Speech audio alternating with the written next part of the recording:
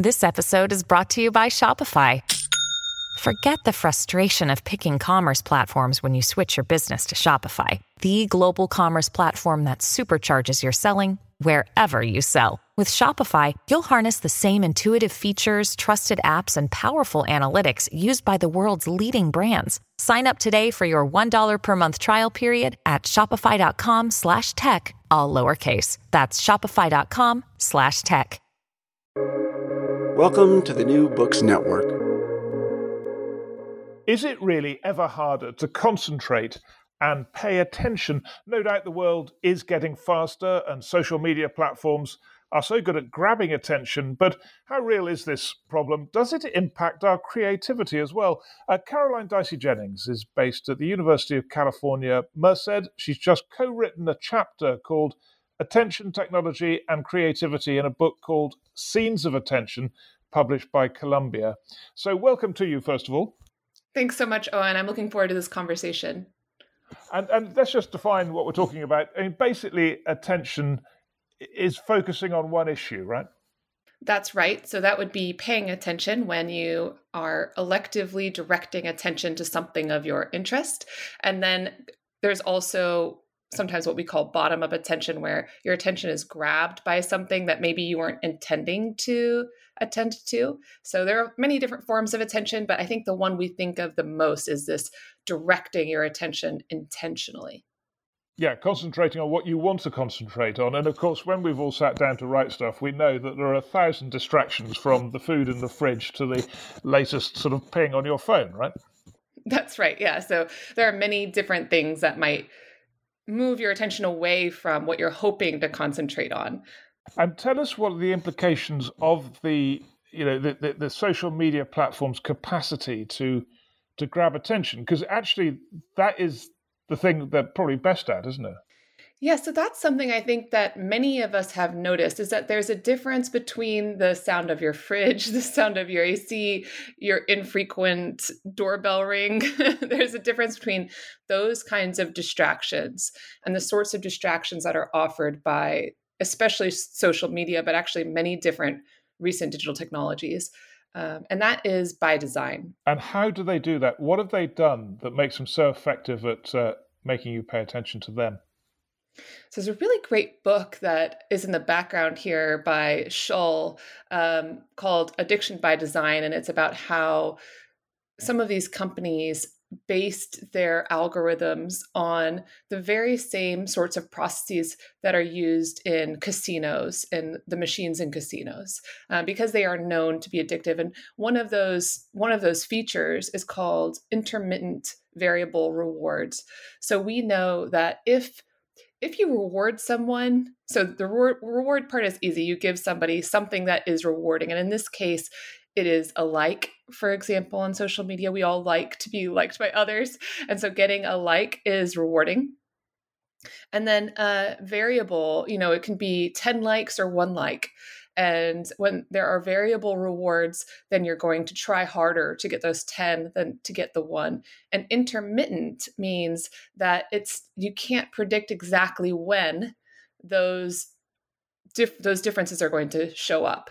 So that is what really gets you hooked, because you're trying really hard to get those high rewards, but it's random, or there's some randomness mixed in, which makes it difficult for you to know when you will get them, as you just try much more frequently than you would if it weren't designed that way. Yeah, so I'm just thinking about X Twitter. Yes. And that's definitely what they do. And I'm just trying to work out, is that what every other social media platform does as well? I guess it pretty much is, isn't it? Yeah, they were all built on intermittent variable rewards. It's like you'll notice this if you do a post on social media, you might notice that you don't get all of the likes right as they come in. So you might notice that, I think I see a like, but I'm not getting a notification that I have a like. And then a minute or two later, you have 3. That is because of this design. They're purposefully batching the likes so that they come in these kind of unpredictable amounts at unpredictable times. And all social media companies have that as an inbuilt feature. Right. And the parallel you're drawing is with the slot machines in Vegas, right? Yes, exactly. That's right. Yeah. So those are also addictive by design. And that was what this book pointed out, is that all social media companies were intentionally set up that way. Now, there's something else that they're doing to grab our attention. And you talk about digital technologies being adaptive. What does that mean? Yeah. So they respond to your preferences. And that is something that they often sell as a feature. They'll say things like, you might have seen, you get advertisements that matter to you. You might have seen that kind of notice before, that aren't we lucky that the advertisements can be framed to our own interests instead of having to see advertisements that are not pertaining to our interests. But that also makes them more addicting. So when you have things be adapted to your preferences, then they are harder to turn away from. Yeah, and there's another quality to all of this, which is, I don't know how old you are, but I can certainly say when I was a child watching TV before the social media age, I found it quite addictive. As a sort of 10-year-old or 11-year-old or something, you're always glued to the telly watching the sport or whatever. And I suspect the advent of social media has rendered TV less addictive, has it? Because it's not as engaging as the social media. Yeah, so maybe by contrast, I think you're right. So TV has many of the qualities that the types of the digital world has for us as well. Like, it's visual. We are very visual creatures. It's bright. Our screens are, the colors that you can get through screens are so vivid compared to the colors in the world. And we like vivid colors. That's something very attractive to us. So the screens are bright and they're very colorful. And then it's distilled information as well, and we like information. So TV had some of those qualities, and now our interaction with the digital world has that, plus all of these things that are connected to our attention, things that are designed to grab our attention. Yeah, and have you been able to, or are you aware of research that's been able to measure the level of addiction to these social media platforms now? Yeah, so addiction itself is a somewhat controversial topic. Some people still think that addiction should only really be used for chemical addictions. So when we're talking about like addiction to alcohol or drugs or something like that, behavioral addictions such as the addiction to social media are somewhat more controversial, but some of the same groups that discuss alcohol addiction have published rates of addiction to the internet. So internet use disorder is the equivalent of alcohol use disorder. That's usually how it's framed.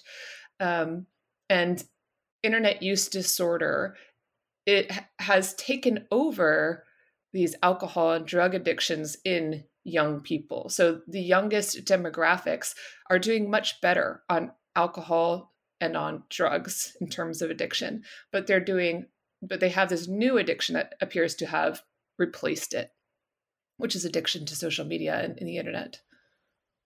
Right. I mean, I thought there was a chemical element to social media. I mean, people talk about you getting, is it a dopamine fix or something like that? I don't know what a dopamine fix is, actually. I mean, I've heard it said that you get something inside, chemically inside your brain or your body, which is pleasing and which you then chase. Is that right?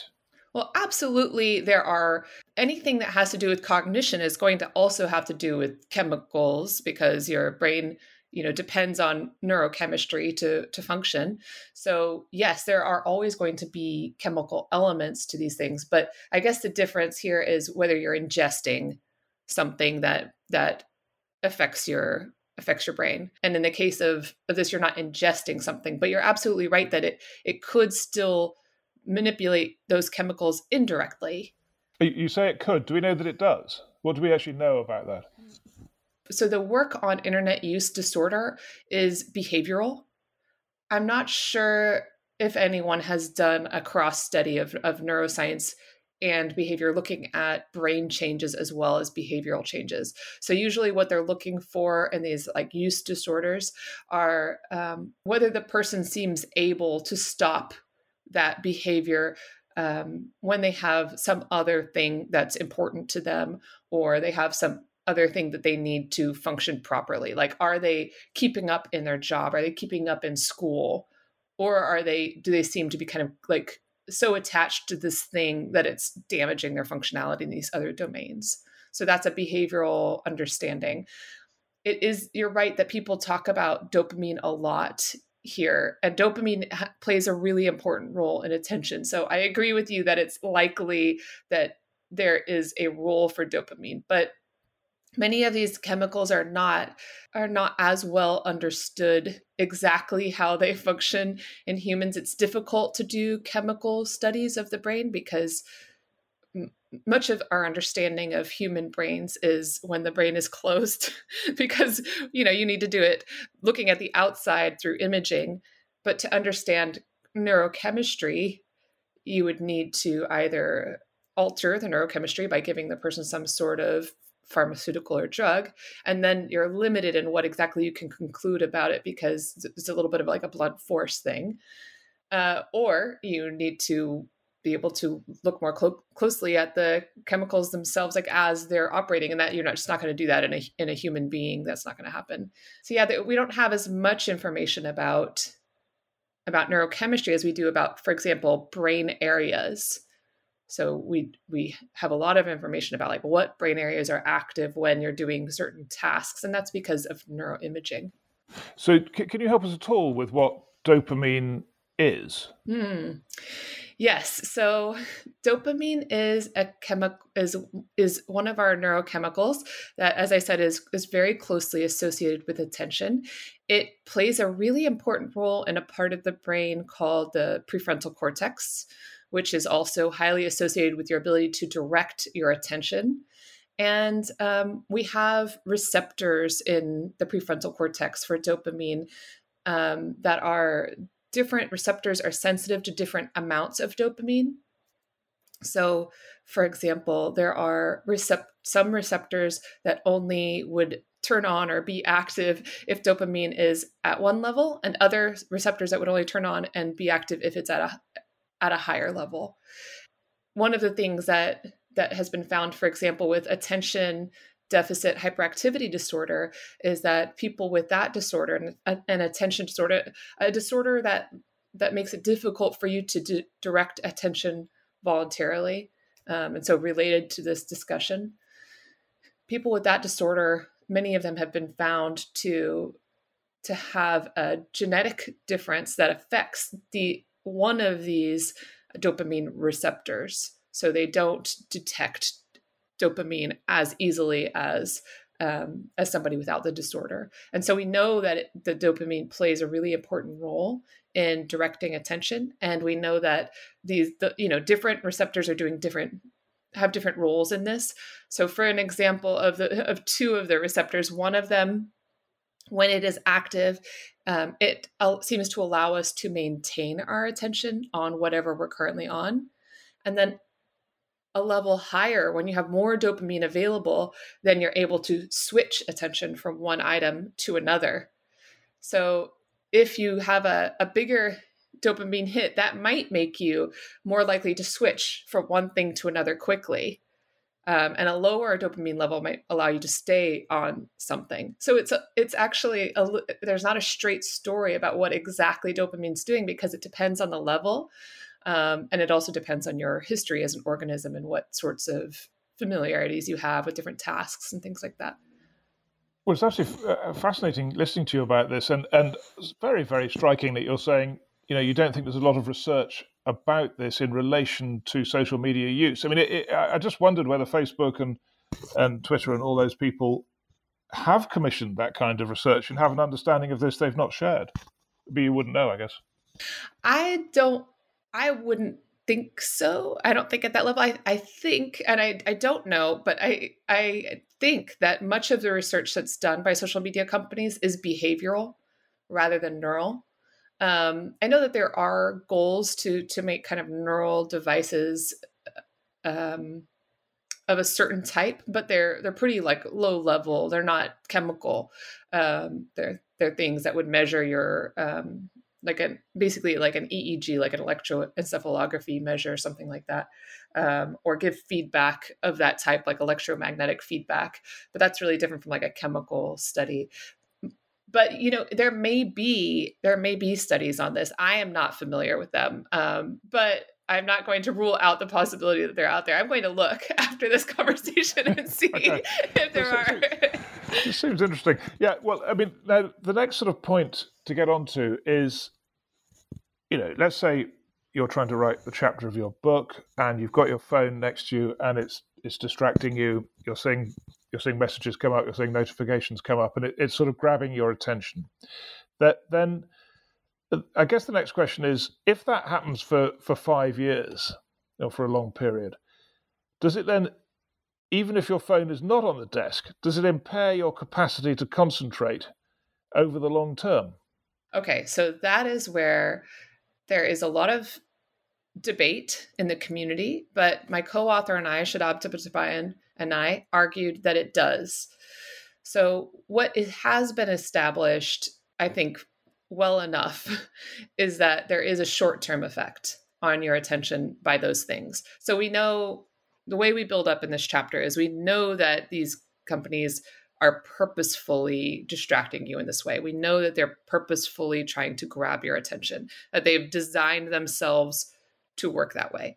And then we know that in the short term, that they do just that they make it hard for you to concentrate on what you want to concentrate on.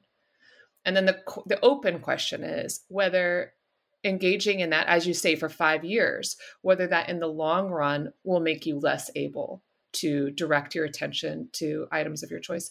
And what my co-author and I argue is that, yes, it does do that. And our argument is based on, there is some evidence that this happens. It's not as strong as the evidence for short term, but there is some evidence for long-term effects. And that is what you would expect, because our brains are adaptive. They change with respect to how we engage. And one of the ways that they are adaptive is with something that people call like exploration, the trade-off between exploitation and exploration. So the way that people talk about this is, exploitation is when if you think of an animal in the wild, it comes across like an amazing almond tree. Exploitation would be, it's just hanging out near that almond tree, eating every almond from the tree. And then exploration would be when it's like, you know what, there's probably even better trees out there. There's maybe a peach tree down the way. I'm going to leave this almond tree. I'm going to explore and see if I can find something better. So we know that animals are always making trade-offs between exploration and exploitation, and that they have a kind of balance of the two. There's not a right answer for when you should look around and when you should stay. But that balance, like the balance that you tend to have, that is adaptive. And what we argue in the chapter is that we think long-term what's happening is that balance is getting shifted in favor of exploration. So because what people are finding with social media and just recent digital technologies in general is that if they continue to look, then they're going to get more payoffs. Then it's more worth it to them to just keep looking, rather than staying with the thing that they have. Even staying with the thing that they have, everything is so short and bitty and inconsequential that even then it wouldn't be, there'd be a difference to past practice, I'd have thought. Yes, yeah, that's right. If we're talking about only within the realm of social media, but even if you contrast, offline behaviors, it's harder for you to read a book. If this is part of our argument, is that after 5 years of this kind of thing, it might be harder for you to do something like read a book than it would be to just stay on your phone. Well, I must say, I do find that. I find that it's I used to tear through books. I do find it harder. And I guess that's quite a common experience. Yes, and I think that's right. And I think here it's worth maybe saying that in our chapter, while we know that in general, people, when they talk about this phenomenon, they talk about it as necessarily negative. And of course, there are negative things about it. We step back from from saying that this is necessarily negative. And that's because there isn't a right answer as to what the balance between those two things should be. It depends on your environment. If you are in an environment that has peach trees and almond trees, like trees everywhere, it doesn't really, it's good for you to look around the environment and to try different things.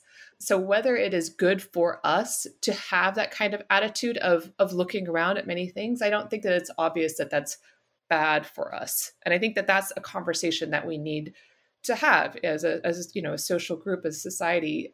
What is this what we want for ourselves? So if it's manipulation, there's something bad with being manipulated, sure.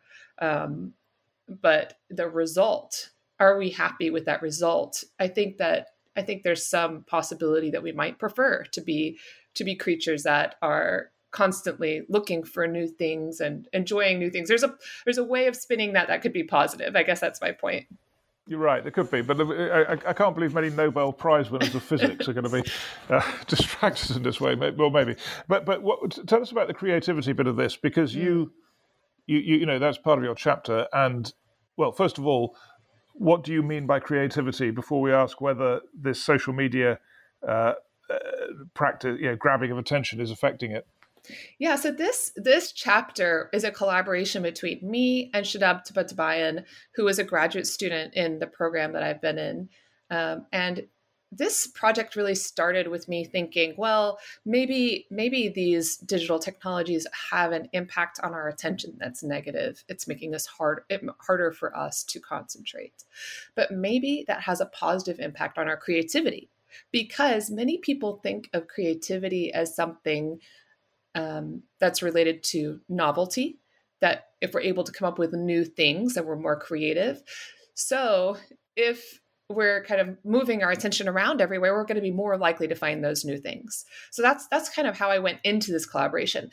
And Shadab, who goes by Shadi, she convinced me that actually that it's unlikely to work that way. And that's because creativity researchers have known for forever that creativity is not just about novelty. It's also about utility. So novelty alone is more akin to like randomness, but we don't think that just random things are creative.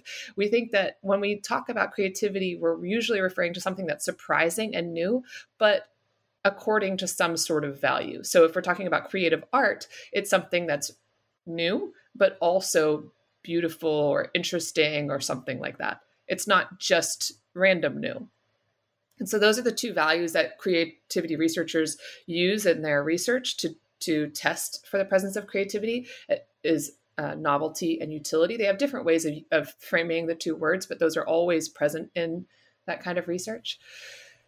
And so I'm a bit surprised she convinced you, because it seemed to me that if there were lots of stimuli, which is basically what you're talking about, you could then add the utility on later. So it would not. I mean, I wouldn't think there would be a correlation between. Yeah. So Owen, so I agree that.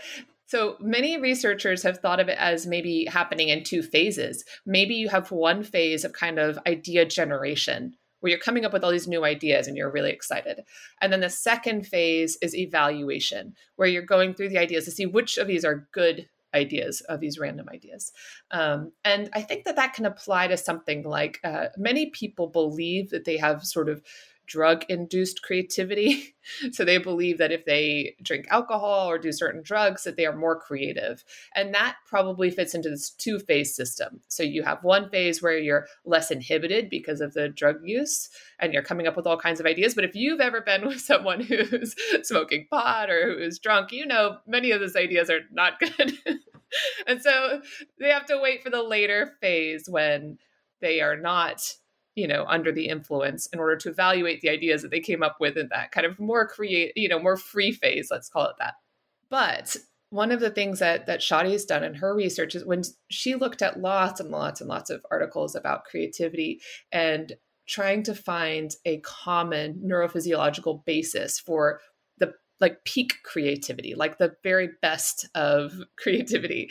What she found was that this happens when there's a closer relationship between those two phases of generation and evaluation. And yes, you can pull them apart artificially through drugs or something like that. But what she says is something like, this is not her hypothesis, but this is one of the hypotheses she's been influenced by, is called neural flattening. So we normally have a relationship between what they call these two networks in the brain, one that's task positive when we're focused on a specific task, and default mode network when we're not focused on a specific task, but we're just kind of making associations between the things we've learned, thinking about our memories, thinking about ourselves, that sort of thing. So we're going between very focused on a task and sort of reflecting or mind wandering or something like that. Those are anti-correlated in the brain. So if you are focused on a task, you tend not to be mind wandering in that moment. And when you are mind wandering, you're not focused on a task. So those are, the one goes up when the other goes down. What she found in this review is that anti-correlation is flattened in peak creativity, which means that it's not the case that it goes from one to the other, that you're being engaged in a task and mind wandering, that those come closer together. So creativity is kind of this like reflection, generation, evaluation all at once. And that was what I was convinced by, is yes, you can have creativity in these other ways, like going from one phase to another. That's possible. But if you want to be truly creative, it's better to have this closer connection to, for example, have the ideas that you're coming up with be informed by what you're looking for the ideas for. So fewer stimuli, but sort of process them more quickly and more thoroughly. Does that make sense? Yeah. But it's interesting. But can you give an example of these processes and the two different sort of approaches? Did you get that far in the reading? Is there sort of, are there case studies? Do you mean with like the neural flattening? Like, are there case studies of? Yeah, I mean, can you illustrate in some way? I mean, maybe not this process of doing everything quickly. Getting the stimuli and the evaluation closer together. Yes, yeah, that's a great question. So some of the studies that I started being really interested in include there's someone named Charles Lim, who was at Johns Hopkins for a while and did this research with collaborators on jazz improvisation. And so had people in an fMRI scanner either come up with using a keyboard, come up with a piano jazz improvisation, or I think the other option, the control, was maybe playing a piece of music that they knew.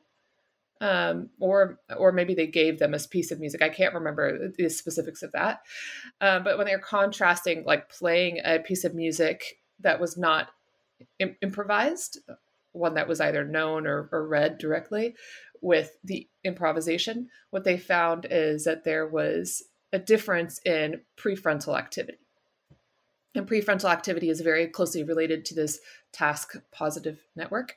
And it's very closely related to attention. So even though you might think that improv would require a lot more attention, what they found was actually that there was something else going on. And when I first looked at that study, I really focused on the lack of attention, the lack of prefrontal activity. And I thought that was evidence for what I was saying at the start, this idea that creativity is sort of opposed to attention. And so we might actually be more creative with less attention. But those were the very studies that Shadi started to look into, and found that was not really the full story about what was going on in those studies. And further than that, I can't remember the details of how exactly that process went. But yes, yeah, there are a number of neuroscientific studies about those kinds of phenomenon, like improv. There's also one on rap improv. And when she looked at those, she found that it wasn't a simple story of just reduced prefrontal activity. It was better described with this flattening hypothesis. I mean, we're straying a bit from your topic, but I do remember listening to an account of Crick and Watson, I can't remember which one it was, talking about the double helix. And it was very interesting. And it's not the only time this has happened, I think, that they'd been working on it and couldn't work out what the pattern of these genes were. And then it came to him in a dream. or in a semi-somnolent state, this double helix, and he said, "That's it, I got it." And I think there are other examples of people who've been thinking about something a lot, and then have a moment of revelation in semi-sleep, which is quite interesting, isn't it? Yes, yeah, it is. But that doesn't tell us like what cognitive state led to that, even if from their like phenomenology, from their experience. Well, first of all, memory is really faulty, and we know that when people say narratives about their life, that those are very selective. But I agree, there are many different accounts of creativity like this, where they say, "I had this aha moment," and rather than shush that away, I want to say that must happen sometimes.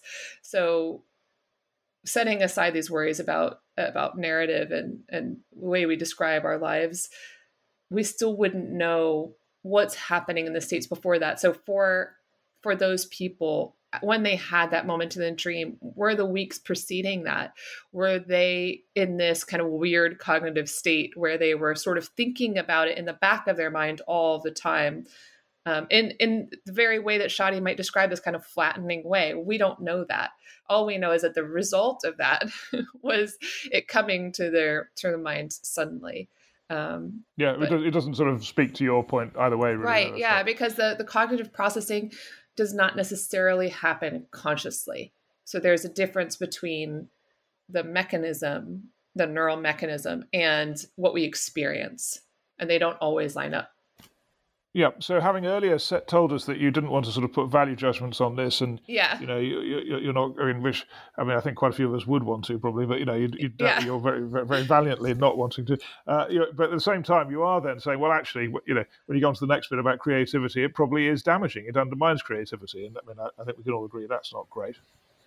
Yes. So at the individual level, I think that it is likely to damage creativity. However, there are lots of provisos on that. And one of them is people differ with respect to this exploitation bias. So you might be someone already who is just kind of exploitation biased. You're someone who likes to stick with things for a long time and not to explore. You don't like change. If you're that kind of person, if engaging with social media kind of pushes you to be more of an explorer, then for you, it might increase your creativity if it's getting that balance to something closer to what works for creativity, if that makes sense. So it depends on the individual. On average, yes, it would be damaging, but for specific individuals, it might be better.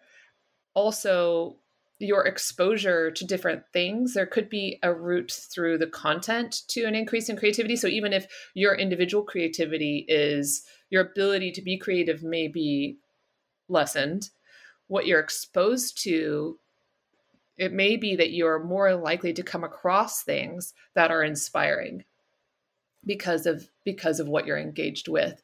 So it may be that you're more likely to see an article or an idea that is inspiring to you, even if your ability to be creative is lessened. And then what I found really fascinating when I was working with Shadi on this is thinking about creativity at the social level. We didn't get very far along this track, but I do think it's possible that even if the individuals in the system have less creative ability, it could be that the social system itself has more creative ability.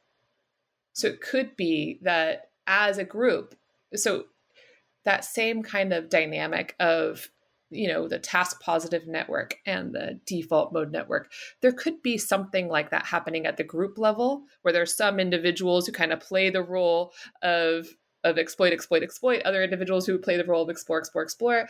And that when they are really connected to one another, that it's more possible to have things happen at the group level. And I know that that's not fully satisfactory because we never were really able to work this out completely. But I feel like I see that possibility on social media too. The connection between people is stronger because you're willing to just drop everything and pay attention to what someone's saying. You're more connected to that person. And so it may be that connection leads to group effects that are interesting and new.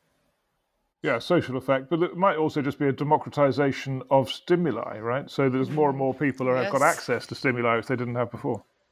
Yes, yeah, that's true. And it's not we're not freely engaging with one another, especially there was a Bloomberg article today about X and whether there's an ethical argument against using X, which is really funny for Bloomberg. But the ethical argument was that more and more the algorithms are pointing people toward violent content. And, it's not what we are treated to on social media is not neutral. It's not like we're simply connected to other people and we're all given a fair shot, the kind of democratic fair shot. Actually, the algorithms are favoring certain kinds of content. And in some cases, that can be very negative.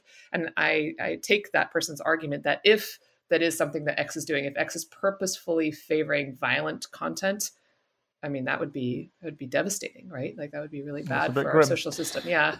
Yeah. I mean, well, it does take me on to my final question, actually, which was, are these social media companies getting better at this? They've made these huge advances in the last, 15 years, let's say, in learning how to grab attention. Are they still getting better at that at the same pace? Or is it your impression that their progress is slowing off?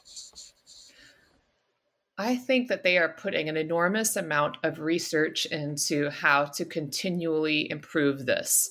So whether they are getting better at it, I think that they are getting better at it in terms of they are getting better at manipulating attention. Absolutely. Are they getting better in terms of the result on people? I mean, humans are intelligent and adaptive, and many people have noticed this. You've noticed it. I've noticed it. We've noticed the impact on ourselves. And what some other news articles that I'm seeing are that people are more and more dropping social media. They're turning away from these like legacy social media sites.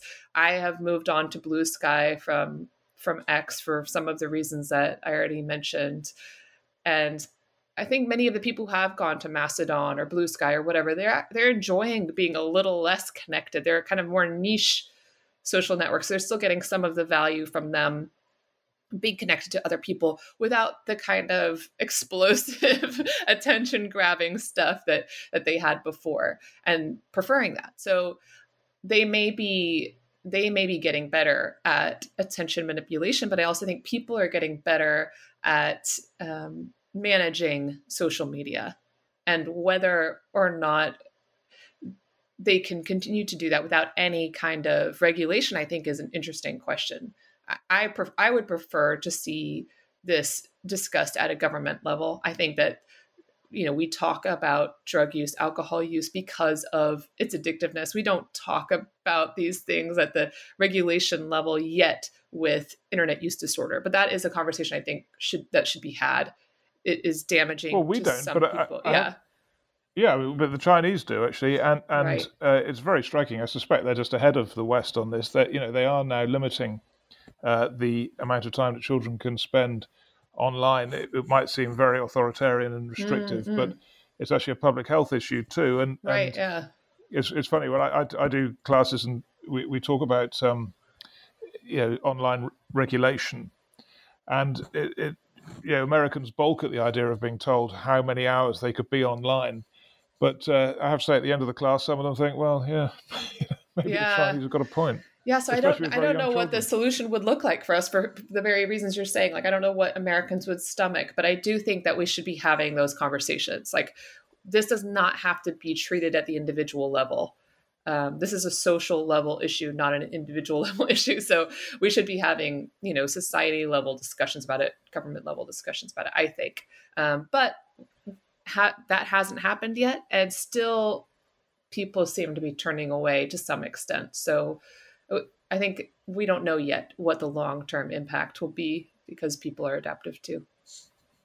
It's also worth saying that the New Books Network has long interviews which people listen to. I think the analysis of all the data they get shows that this particular audience, which I might say of downloaders, over 50% have PhDs. Rather amazing, right? Yeah. They it's like long form journalism in with these long articles. They have found a niche in this world of social media. So there are some people who are getting out of it that way.